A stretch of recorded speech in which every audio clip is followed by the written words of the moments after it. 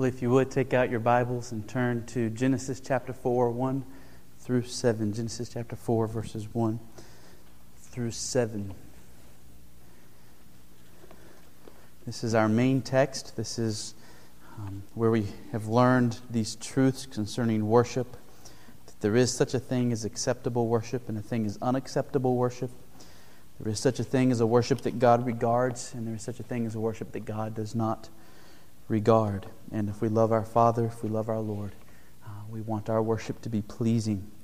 And so that's the vein that we're in. I'm going to begin reading Genesis 4, verse 1. Now Adam knew Eve his wife, and she conceived and bore Cain, saying, I have gotten a man with the help of the Lord. And again she bore his brother Abel. Now Abel was a keeper of sheep, and Cain a worker of the ground. In the course of time, Cain brought to the Lord an offering of the fruit of the ground. And Abel also brought of the firstborn of his flock and of their fat portions. And the Lord had regard for Abel and his offering, but for Cain and his offering he had no regard. So Cain was very angry, and his face fell. The Lord said to Cain, Why are you angry, and why has your face fallen? If you do well, will you not be accepted? If you do not do well, sin is crouching at the door. Its desire is for you, but you must rule over it.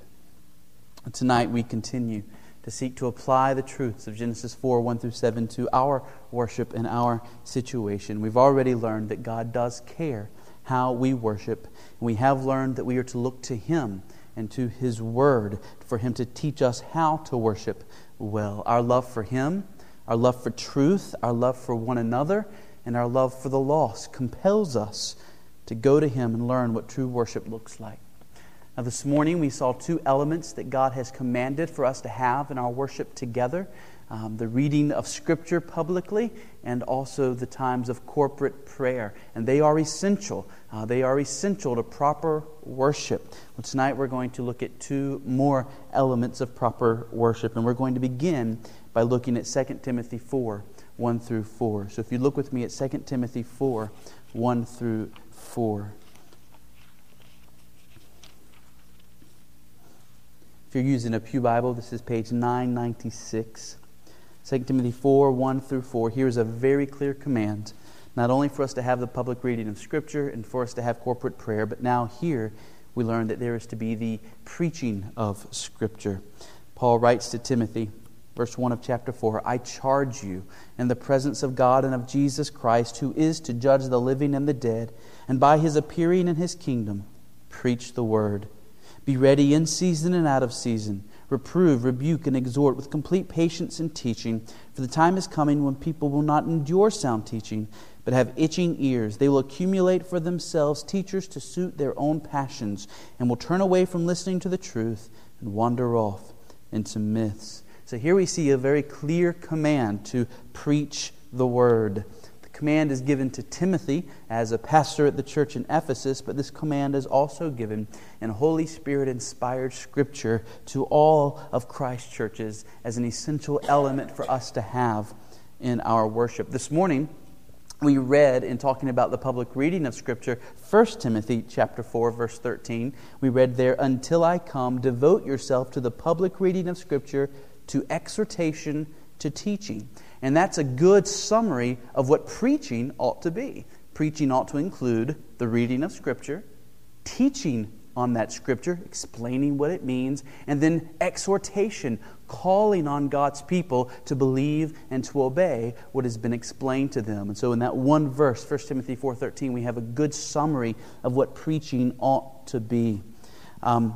In our case, for example, we're looking at Genesis 4, 1 through 7. And so I have sought to teach to us over the last few weeks the main doctrines of that text. And the one we spent the most time on is the fact that there is a kind of worship that God regards and a kind of worship that God does not regard. And now we're trying to apply that. I'm seeking to exhort us. I'm teaching what that means for us in New Testament days. But I'm also seeking to exhort us to bring to God that which is acceptable worship, that which is a worship that God regards. And so I believe what I'm doing is genuine biblical preaching. I pray that God will help me do it better and that I will grow up to be a better preacher certainly than I am. But that is what I believe we are doing, preaching God's Word. we see here in 2 Timothy 4:2 that a preacher is to preach the Word. Whatever else a preacher might include in his sermon, the central issue must be the content of the Word of God. I've explained this before. I believe wholeheartedly that biblical preaching is expository preaching. And all expository preaching means is that a preacher exposits the text. You know what it means to deposit something, right? You put something in. You deposit your money into the bank. You put it in. Well, to exposit means the opposite of that. It means you draw out. Expository preaching means that we go to a text and draw out of the text the truth that is there, rather than going to a text and depositing in our own ideas, using a text to preach our own opinions or our own ideas of what ought to be true. And so expository preaching is the kind of preaching that seeks to draw out the truths of God's Word from the biblical text. I don't want to deposit my own truths into the passage. I want to exposit what's already there, teach on it, and exhort us to follow it. Now, at this point, as your pastor and as a preacher, I would ask for your prayers, not only for me, but for all of the preachers that serve God's church in our community. Preachers are called to be ready in season and out of season. Means that we're called to preach the Word both when that's wanted and when that is unwanted. Preachers are called to reprove and rebuke. You see that there in the passage. Which means that preachers are to confront people about unrighteousness in their lives. We're not to shy away from calling sin, sin. We're called in this passage to exhort, which means pleading with God's people to be believers and doers of the Word. And preachers that are to do all this with complete patience and with teaching. I remember when I first came here to Mount Hermon, one of the things that I was probably most naive about was that I sort of came in, I think, with the idea that if I was preaching on a subject and could show it from the passage, it would only take one sermon. And if I could show you something in the text, in that sermon, that would be it, that would settle it, we as a church would embrace it and move on. Well, I quickly learned that's certainly not the case. That's not the case for me personally. I don't often learn the first time I hear something. I don't immediately change. It takes time for God's Word to set in. It takes time for the implications of God's Word to set in. And so pastors are called to preach with complete patience and teaching. We're to be patient and we're to keep teaching and teaching and teaching without becoming frustrated, without becoming discouraged. Now, the Bible doesn't give us particulars about what a sermon should be like. It doesn't tell us sermons should be this many minutes long. It doesn't tell us how many points the sermon should be made up of. It doesn't tell us what kind of illustrations are appropriate. These things are left to matters of wisdom. But we do need to remember that the way we worship does say something about our view of God. And so we ought to seek to use all the elements of God in a way that reflects on our reverence and seriousness towards Him. I know that compared to what many of you have known in the past, my sermons tend to be a little bit longer than maybe you're used to. And the reason I preach a little bit longer sermons, at least compared to some, is that one is because there's so much to say. It seems to me that in any passage of Scripture, there's so much treasure there. And I want to do a good job of showing you that there's a lot of treasure there, that there's a lot to be brought out, so that when you're at home on Monday and Tuesday, and you're sitting in your room with your Bible open, I don't want you reading three chapters of Scripture and then closing your Bible and saying, I've done my Bible reading. I want you to see there is truth in these passages. There's lots of thinking to do. There's lots of digging to do because there's so much here. And so I want you to see the glory of the content of the Word of God. And so we do that by dwelling on passages for a length of time to show you that there is so much in any little part of God's Word.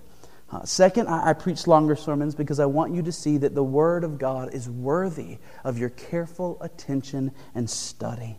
We do not worship a trivial God, and He has not given us a trivial Bible. He is worthy of our time, and He is worthy of our focus. So I hope you are learning Sunday morning, Sunday night, as we have the preaching of God's Word. I hope that I'm preaching in such a way that you're getting a grasp on the weight of God, that He is a worthy God, a glorious God, a holy God. Second element that I want to draw our attention to is the singing of God's truth. Look with me at Colossians 3, verse 16.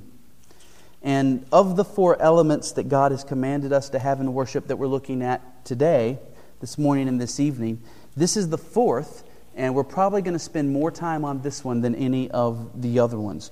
And we're not going to spend more time on singing because it's the most important. It most certainly is not.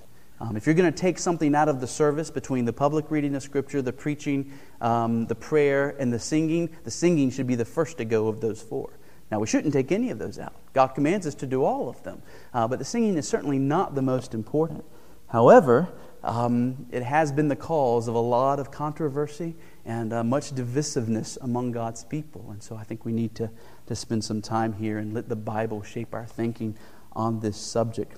Colossians 3, beginning in verse 16, says, "Let the word of Christ dwell in you richly, teaching and admonishing one another in all wisdom, singing psalms and hymns and spiritual songs with thankfulness in your hearts to God." Well, there is no other element of worship that God has commanded us to do that Christians seem to be so quick to argue and disagree about. Okay, what songs should we sing? What instruments should we be allowed to have in worship? What style should the music be? Should just the congregation sing? Or should we have a choir or a praise team or something else? Should there be special music, soloists and duets and so forth? Is it okay if we lower the lights during singing, or is it better to leave the lights on? How much singing should we have? Is it okay to use secular music in a worship service? Many churches have been split over these issues. Some churches have formally split, where a group leaves that church and starts their own church that does music the way they like.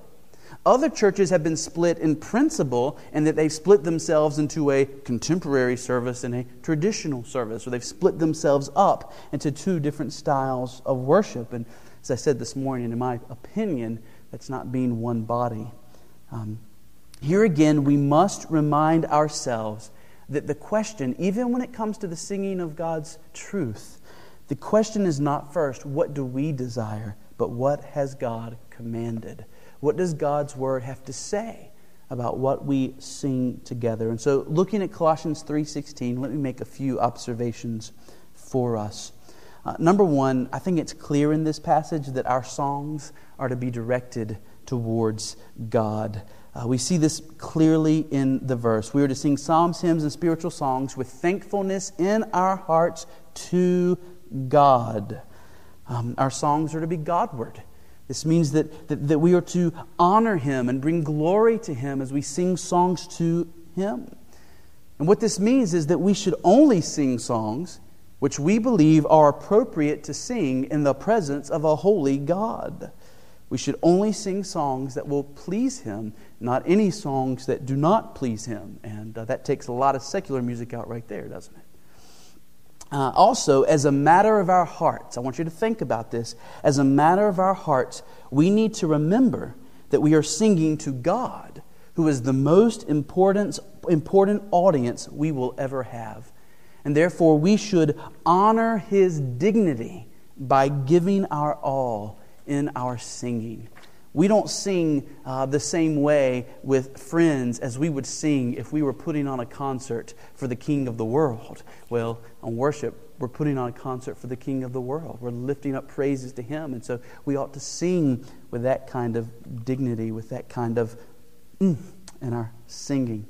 Whether we have a great voice or a terrible voice, God gave us the voice we have, and He has called us to use that voice for His honor. And so we ought to sing our praises to the Lord. Well, second observation I would make is that our singing is to be directed towards one another. Now, this isn't a contradiction of what I've said earlier. Rather, the same verse that says, "Sing with thankfulness in your hearts to God," also seems to say that our singing is to be to one another. Let the word of Christ dwell in you richly, teaching and admonishing one another in all wisdom, singing psalms, hymns, and spiritual songs. In other words, singing is one of the ways that we teach one another.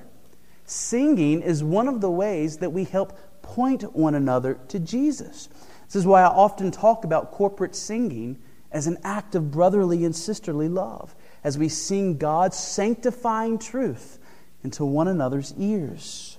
There's nothing, and I mean nothing, that you could ever say or sing better or more helpful than God's truth.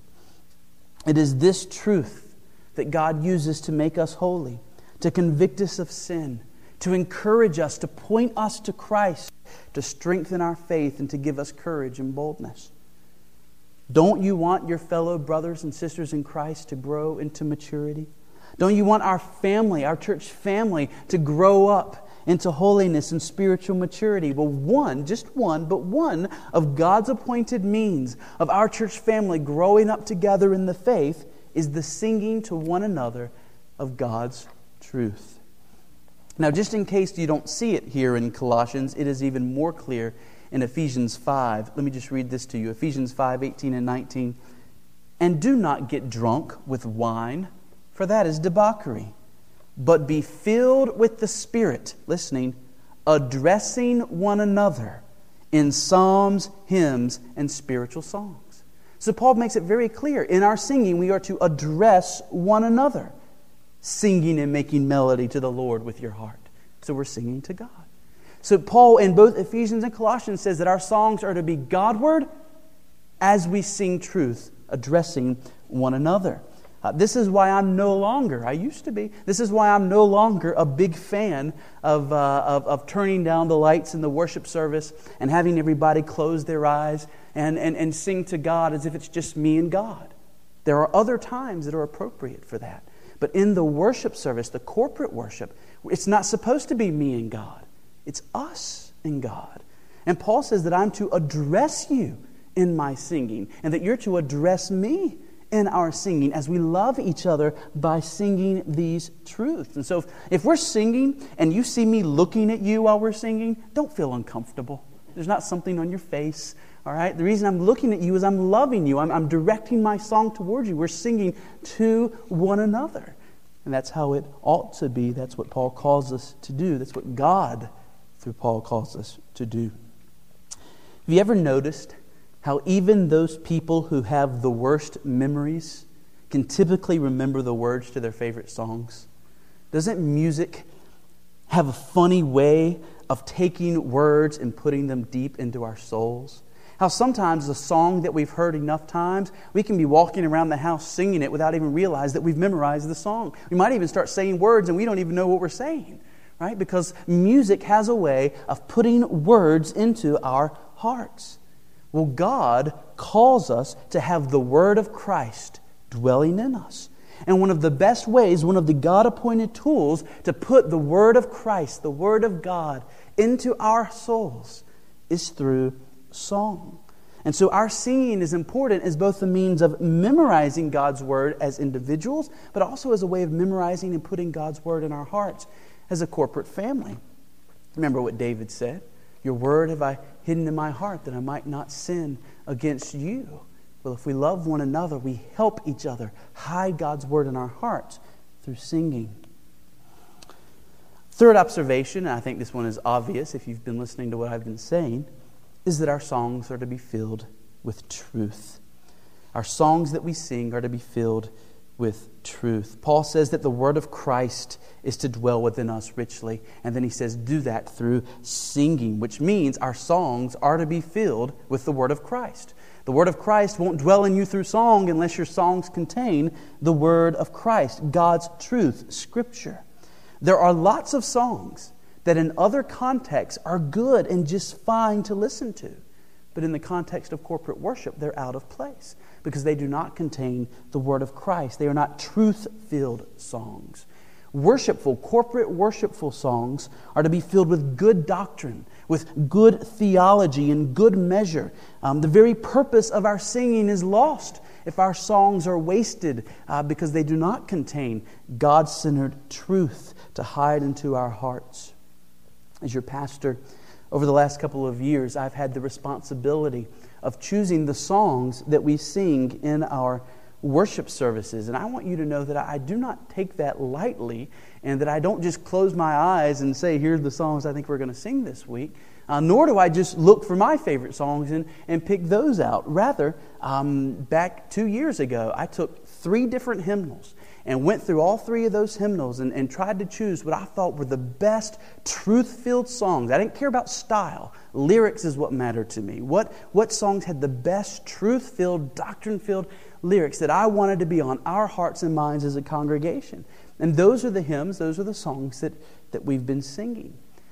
I know some of you might wish we sang some others, and I understand that. And I thank you for being patient and kind with me in this matter, because in many other churches, people have created a ruckus over things like this. But for some reason, not here. By God's grace, though some of you have a whole list of songs that you wish we would sing, songs that maybe we used to sing here at this church that aren't sung anymore. Many of you have been very humble and kind to learn these new songs, and I'm very thankful for that. I see that as a sign of God's work in you and in our church. By the way, you can pray for me as I seek to choose each year what songs I think are going to be most helpful to have on our hearts in that church year. And you are welcome to bring me suggestions. Don't get your feelings hurt if I say, you know what, that's a good song, but we want the very best. Don't get your feelings hurt if we don't sing it. But I'm certainly open to suggestions in those things. But there is one main standard that we must follow in choosing the songs we sing, and that's this. Does it contain the Word of Christ? Does it contain the Word of God? Is it a truth-filled song that will help hide God's Word in our hearts? Because Paul, both in Ephesians and Colossians, says that's the purpose of our corporate singing. Now, the fourth observation I would make is that we are to sing psalms, we are to sing hymns, and we are to sing spiritual songs. Do you see that in the passage? All right, addressing one another, or here in Colossians, it says, teaching and admonishing one another in all wisdom, singing psalms, hymns, and spiritual songs. And certainly, if there is one point in which our worship has been lacking so far as a church, it has been with the command to sing the psalms. But we are certainly not alone. During the 20th century, churches more or less stopped singing the psalms altogether. You might not know this, but before the 20th century, the Psalms were the main hymn book of most churches. It was only beginning in really the 1800s that churches far and wide began adding in the hymns along with the Psalms. And then over time, the Psalms began to lose prominence. The hymns gave more prominence, and churches almost forgot how to sing the Psalms, and the hymns kind of took over. And yet we have here in the Scriptures a clear command to sing the Psalms. Now let me ask you this. Can you imagine a better collection of songs to sing than the Psalms? Would you mind suggesting to me a songbook with a better author than the Psalms? Is there any other songbook where every song is inspired by God and infallible, right? This is what is unique about the Psalms. Now, hymns are important. Older hymns are important. Newer hymns are important. We're going to talk about hymns in a minute.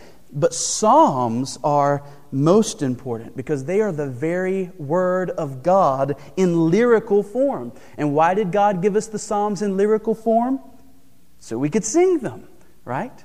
Now, should we read them? Absolutely. Should we study them and preach on them? Absolutely. But let's not forget to sing them, because that's the way they have been given to us, as songs to be sung.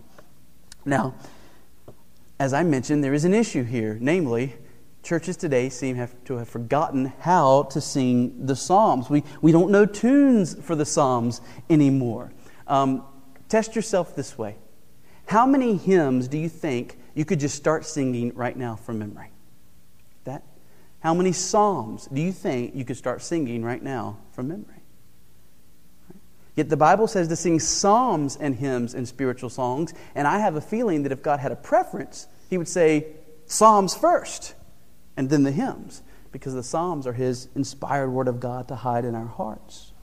So, starting in a few weeks, I want us to try a little experiment. And I'm going to try very slowly to begin teaching us a psalm or two so that we can begin adding a few psalms into our singing together as a church. in obedience to this Scripture, and also because it makes great sense to hide God's Word in our hearts through song. If you want to memorize Scripture, one of the best ways to do it is through singing Scripture. And so I hope that maybe by next year at this time, you'll be able to say, well, I can quote this psalm, this psalm, this psalm, this psalm, and this psalm, if you'll let me sing it, right? Because you'll have learned it through song. Now, what about hymns? What about hymns? Paul says we're to sing psalms, hymns, and spiritual songs. Hymns are simply songs that are written and sung by God's people in order to teach and celebrate God's truth. And we have examples of hymns even in the New Testament. We have the Song of Mary when she finds out that she is going to give birth to the Messiah. We have the Song of Zechariah, the father of John the Baptist. In Colossians 1, in fact, you want to just turn back a page and look. Colossians 1, verses 15 through 20, He is the image of the invisible God, the firstborn of all creation. That whole passage is thought by scholars to be Paul quoting an early Christian hymn. Philippians 2, 5 through 11, let this mind be in you, which was also in Christ Jesus. That wonderful series of verses that end with the name of Jesus Christ being praised as Lord of all. That whole series of verses is thought to be a hymn sung by the early Christians. We don't know if Paul wrote it when he was writing Philippians or if he was quoting one that was already in existence, but these appear to be hymns that were sung by the early Christians. So hymns have been with us since the beginning of the church until today. Now, unfortunately, our hymn book doesn't include many hymns dating back before the 1500s. So there's 1,500 years of church history where we just don't have many hymns still remembered. The one that comes to mind that we do still have is Francis of Assisi wrote in the 1200s, All Creatures of Our God and King. And so we still sing that one occasionally. But it wasn't until the time of the Reformation, the 1500s, and leading into the Puritanism of the 1600s, that was when there seems to have been a resurgence of hymns, of good, truth-filled hymns. It was during these days that God gave His church hymns like A Mighty Fortress is Our God and Praise to the Lord the Almighty. And then you go from the 1500s and the 1600s, the gospel has been rediscovered and the gospel is being embraced all over the world, it seems like. And so, well, what happens when people get saved?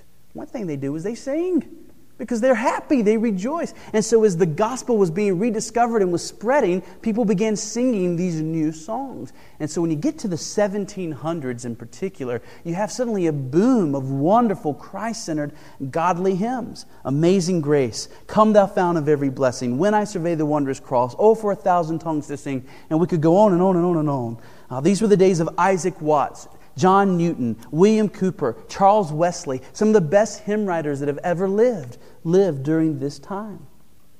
Now, that was sort of, in my opinion, the peak of hymn writing. And when you get into the 1800s, it begins to go down a little bit. We find a real mixed bag.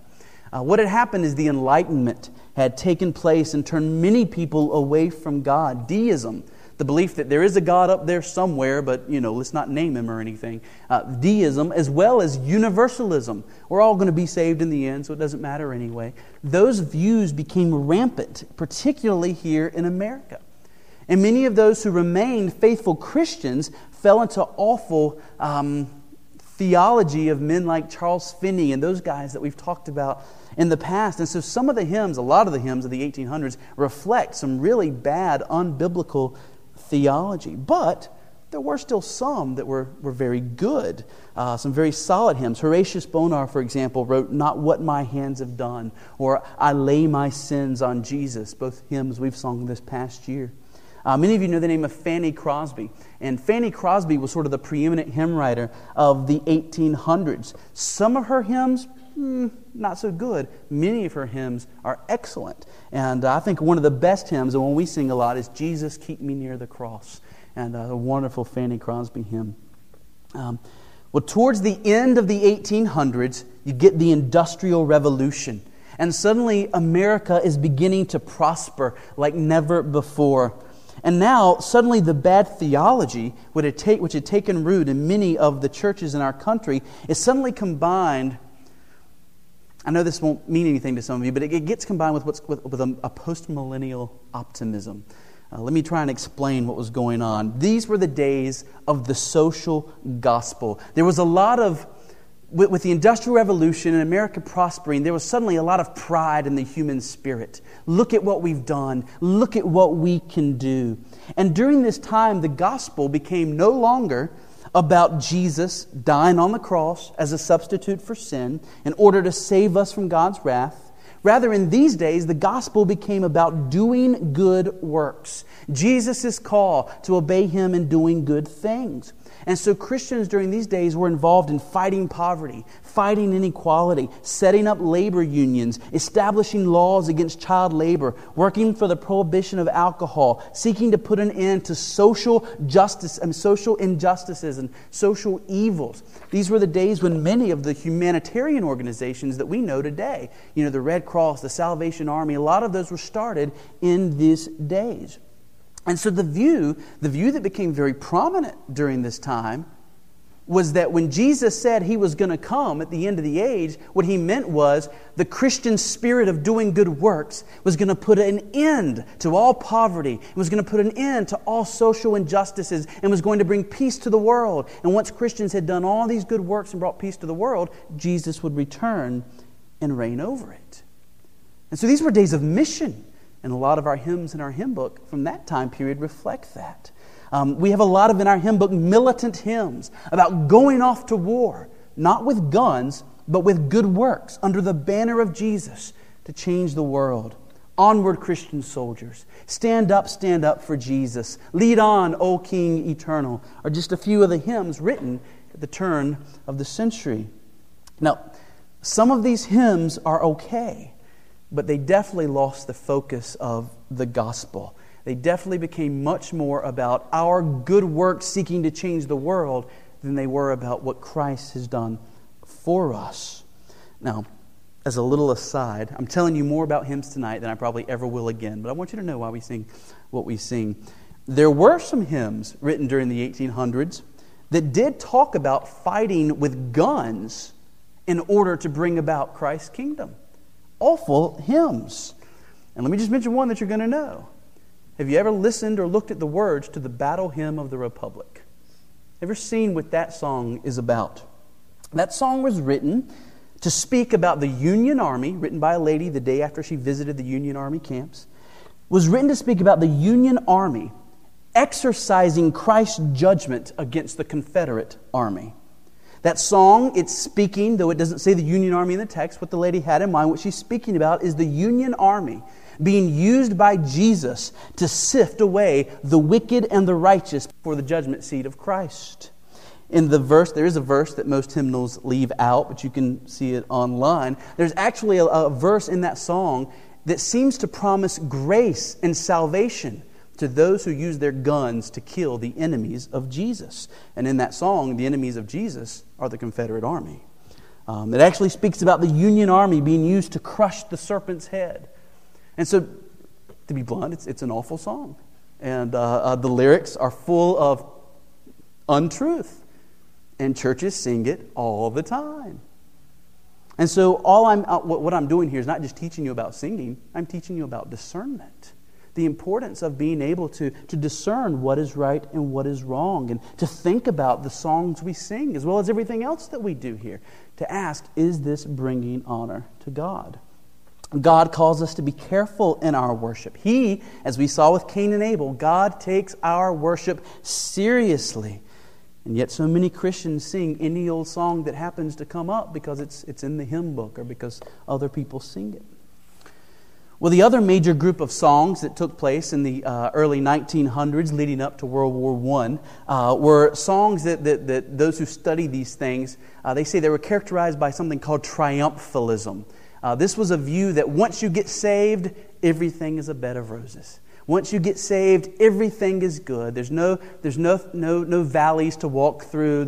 It's just all wonderful. And the back of our hymn book in particular is filled with, perfect submission, perfect delight, visions of rapture now burst in my sight. Heavenly sunlight, He keeps me singing, sunshine in my soul. And it's not to say that all those songs are bad, but the difference between them and the Psalms are often filled with joy, But the Psalms are typically filled with joy about Christ bringing us through the valley, through the trials. Whereas many of these songs give the impression that once you know Jesus, that's it. You're happy. And there are no tough times. There are no cancer.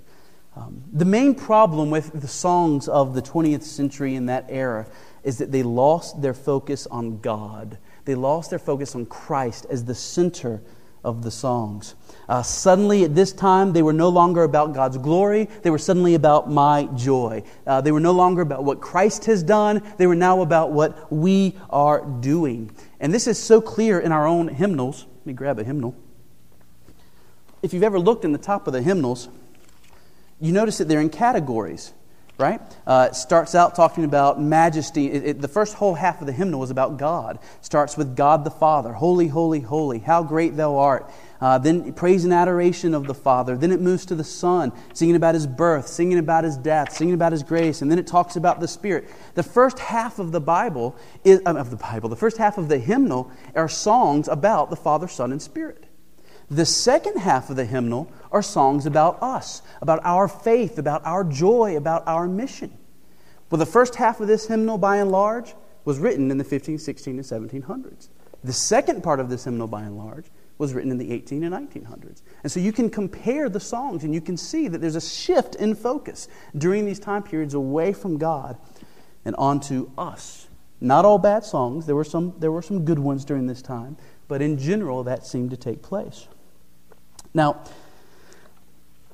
when we get to the late 1900s, World War I and World War II pretty much destroyed the social gospel and the postmillennial optimism of that time. No longer do you find songs about everything being a bed of roses after World War I, because Christians in America suddenly awoke to the fact that there is real pain and real suffering in this world, and that we trust a God who leads us through it, not a God who takes us away from it. And so the next shift that seemed to take place, and it really came to fruition in the 70s, 80s, and 90s, was a change in how Christians understood worship. It was no longer about singing truth to one another in order to teach and edify one another. Suddenly singing became about getting into a kind of mood, a kind of feeling. The charismatic movement had a resurgence, and they played a big role in this. Christians began to sing short little praise choruses. These choruses often said no truth at all, but they repeat the same words over and over and over as they seek to get you into a certain worshipful state. It's actually a very pagan idea. And this is when we got to people, turning down the lights and close your eyes, and it's me and God, and we're going to sway back and forth and sing until we get to this mood. It's really, here's what it is. It's an attempt to use God to get to some kind of a spiritual high. So I can leave that place saying, I've had a certain feeling, therefore I've worshipped. Totally foreign to the pages of Scripture. Now, by the way, I grew up in the 80s and the 90s. I loved the praise choruses. I led the praise choruses. I was in several praise bands, all right, growing up. In high school, as a youth pastor, we had a big Wednesday night youth service, usually had 60, 70 youth there, and we had big stages. We had the drums and the bass guitar, had the screen with the words. We would turn down the lights, and everybody would close their eyes, and we'd sing back and forth. And you know what? At that time, we thought that was biblical worship. And it was all about trying to get to that place where we had that feeling, where we had the shivers go down our spine. And if you got the shivers, you would worship. That was what worship seemed to be. But the truth is, that's certainly not the way Paul talks about worship here in Colossians. And it's certainly not the way Paul talks about it in Ephesians.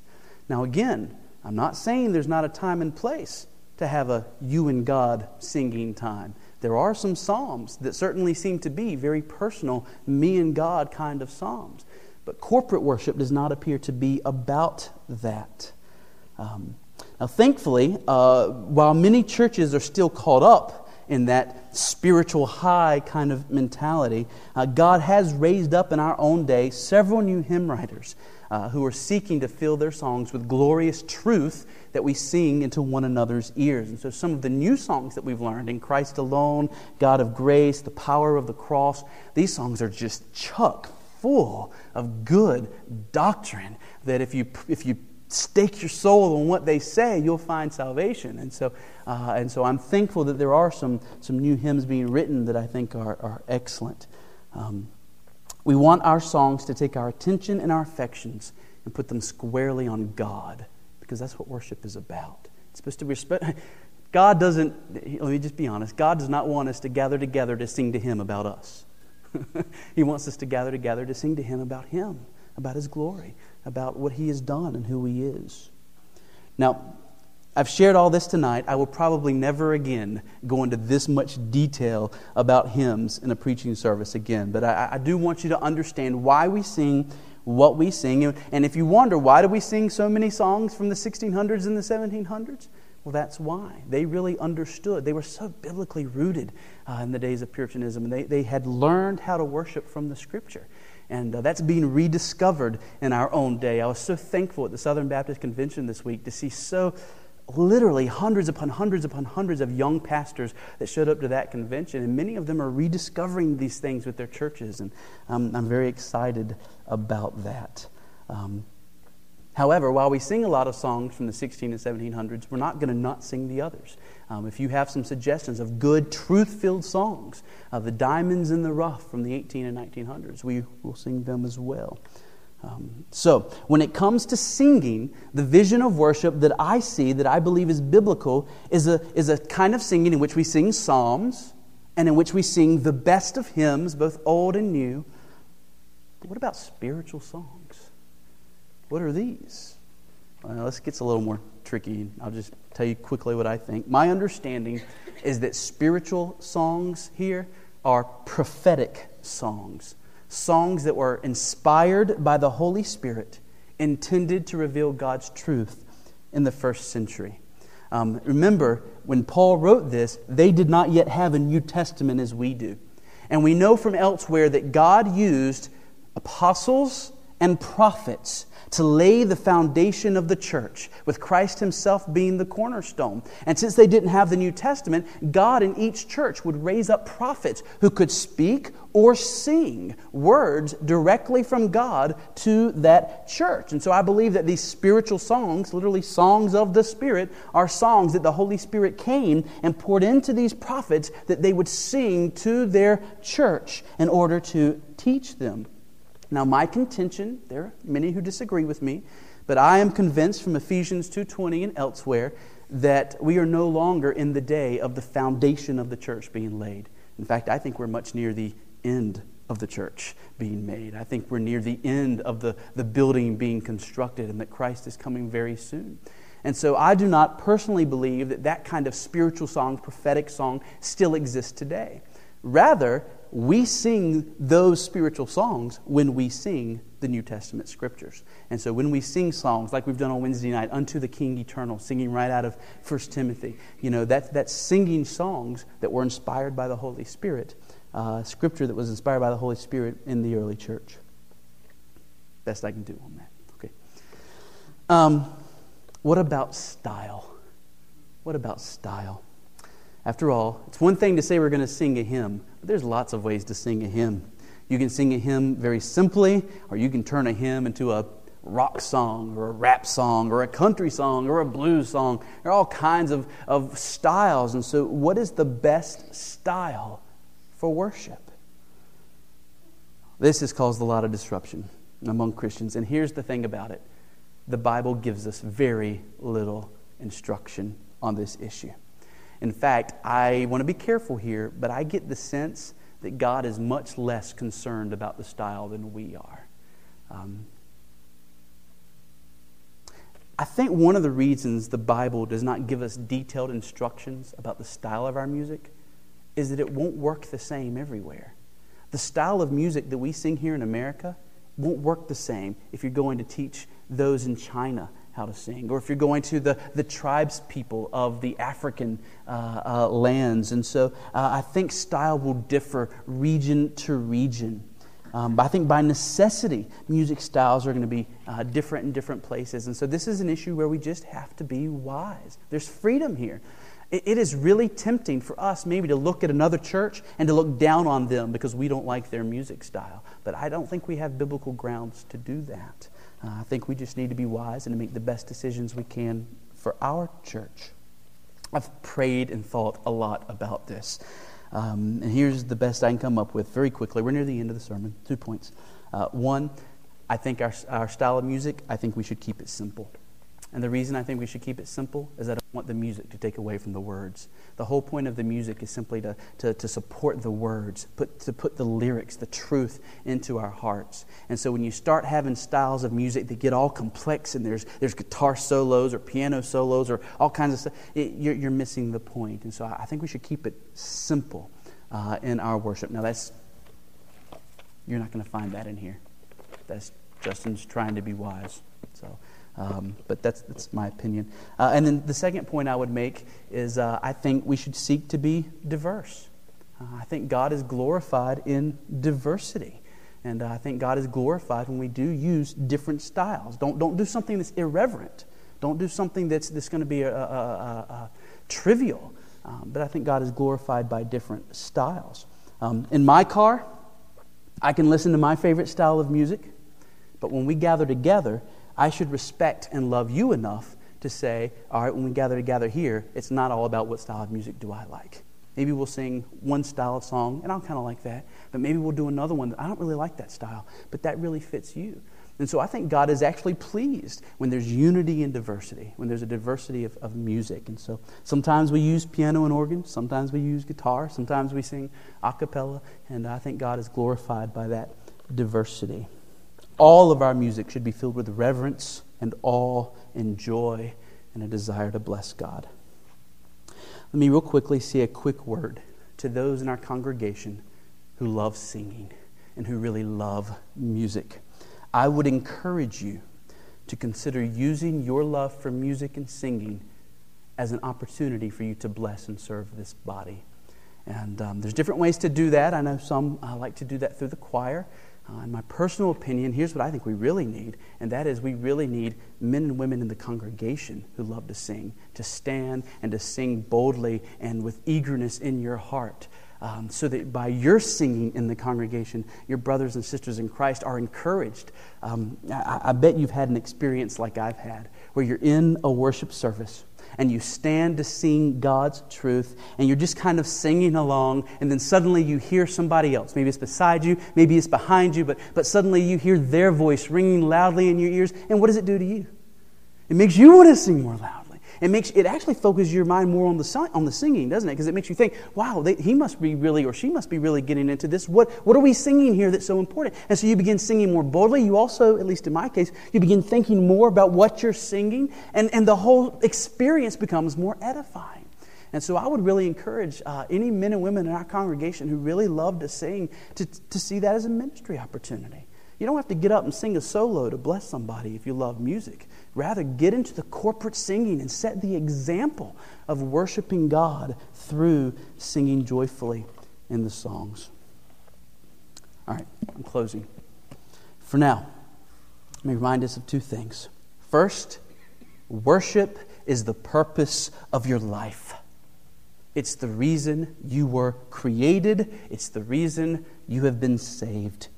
We were created to find our deepest joy in adoring God, in seeing God, in hearing from God, and responding to God with a heart that overflows with praise and admiration for who He is. There is no better activity in all the world than genuine worship. A trip to Disneyland, a deep-sea fishing trip, a round of 18 holes on the golf course, a $3,000 gift certificate to the mall. All of these things sound great, but they do not compare to genuine worship before God.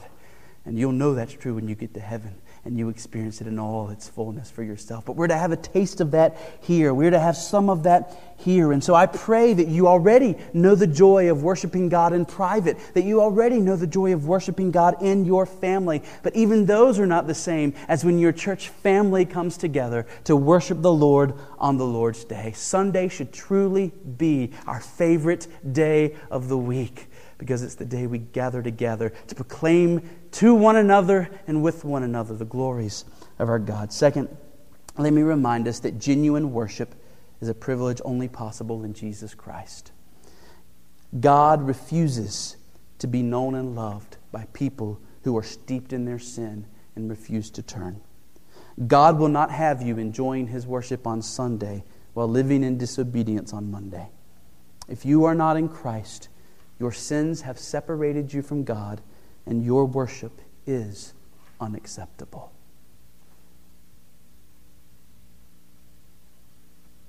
But God provides a way for us to have the privilege of knowing Him and worshiping Him. And that way is in Jesus Christ. Jesus took the punishment our sins deserved on the cross if we trust in Him. And through that reconciliation, we not only have the promise of escape from hell, and we not only have the promise that we're going to one day be in heaven, but we have the promise of eternal life, life abundant, which is a life of worship. You are saved to worship. But if you have not been saved, that destiny is not yours. And I would plead with you and urge you to call on the name of the Lord Jesus Christ. You will be saved. Amen? All right. Back a lot of information here in a little bit of time. Do you have any questions about things that were preached today, about what our worship services should include? Yes. Singing the Psalms. Mm-hmm. What kind of tune? Singing the Psalms. The Bible just says to sing the Psalms. Now, in the past, churches used what's called a psalter, which is basically people in every generation have taken the Psalms and put them to meters of their own day. And so many of the Psalms that we have a family worship book that we use at our house, and it has many of the Psalms, and it says, sing this Psalm to the tune of this hymn. And so we can sing this Psalm to the tune of 4,000 tongues to sing. And so that way you don't have to learn new tunes. But they're really, in our day, we've only begun rediscovering this. And so there's not many real modern tunes put to Psalms anymore. And so that's why it's kind of an experiment. We're going to do the best we can and see. No. In the first century, we do know from the practice of the Jews that when the early Christians sang psalms and sang their hymns, they weren't really the same thing we do as far as our tunes. It was much more of a chanting kind of thing. Have you seen the pictures of Orthodox Jews as they go to the Wailing Wall and they'll be talking like this and I'm singing to you, okay, that kind of thing. So they did do those kinds of things, but that was just the way that they sang. And so our way is a little bit different, but it's still, the style is not the important part. It's the truth of the songs that's the important part. And that's what we're to focus on. Yeah, Mr. Bill. One of the first churches that I was involved, there was a slave reading church. Mm-hmm. I'm assuming she couldn't read. I heard she probably couldn't school. But when you were sitting close by, if I had to be sitting where you said, because I was a teenager at that time. Sure. I could feel the presence, something going on when she was singing. However, do I know that she was singing the truth in every song she sang? Sure. So how am I supposed to look at that? Because she never looked at the song. But she had over the years, I guess. Learned songs. That's the wonderful thing about music, is it's easy to do that. But I felt something when I was close to her, how she sang that it wasn't like how everybody do it. And again, I'm asking, all those songs that we sang over the years, Mm-hmm. were they all true, not true? Where does that stand with God? Sure. Well, first of all, know that God is gracious. And when people are doing the best they know how to do with what they have, God often honors that. And so whether those songs were ideal songs to be singing or not, the fact that she believed that they were good songs and were singing them from her heart, I think God receives that. And also, He apparently used it to bless you. And that's a good illustration of what we want to see here, is God using our singing to bless one another. And so we don't want to become legalist about this, with these songs. We just want to do the best we can, and as far as choosing these things. Sure. There was something else I was going to tell you. I can't think of it now. Anyway.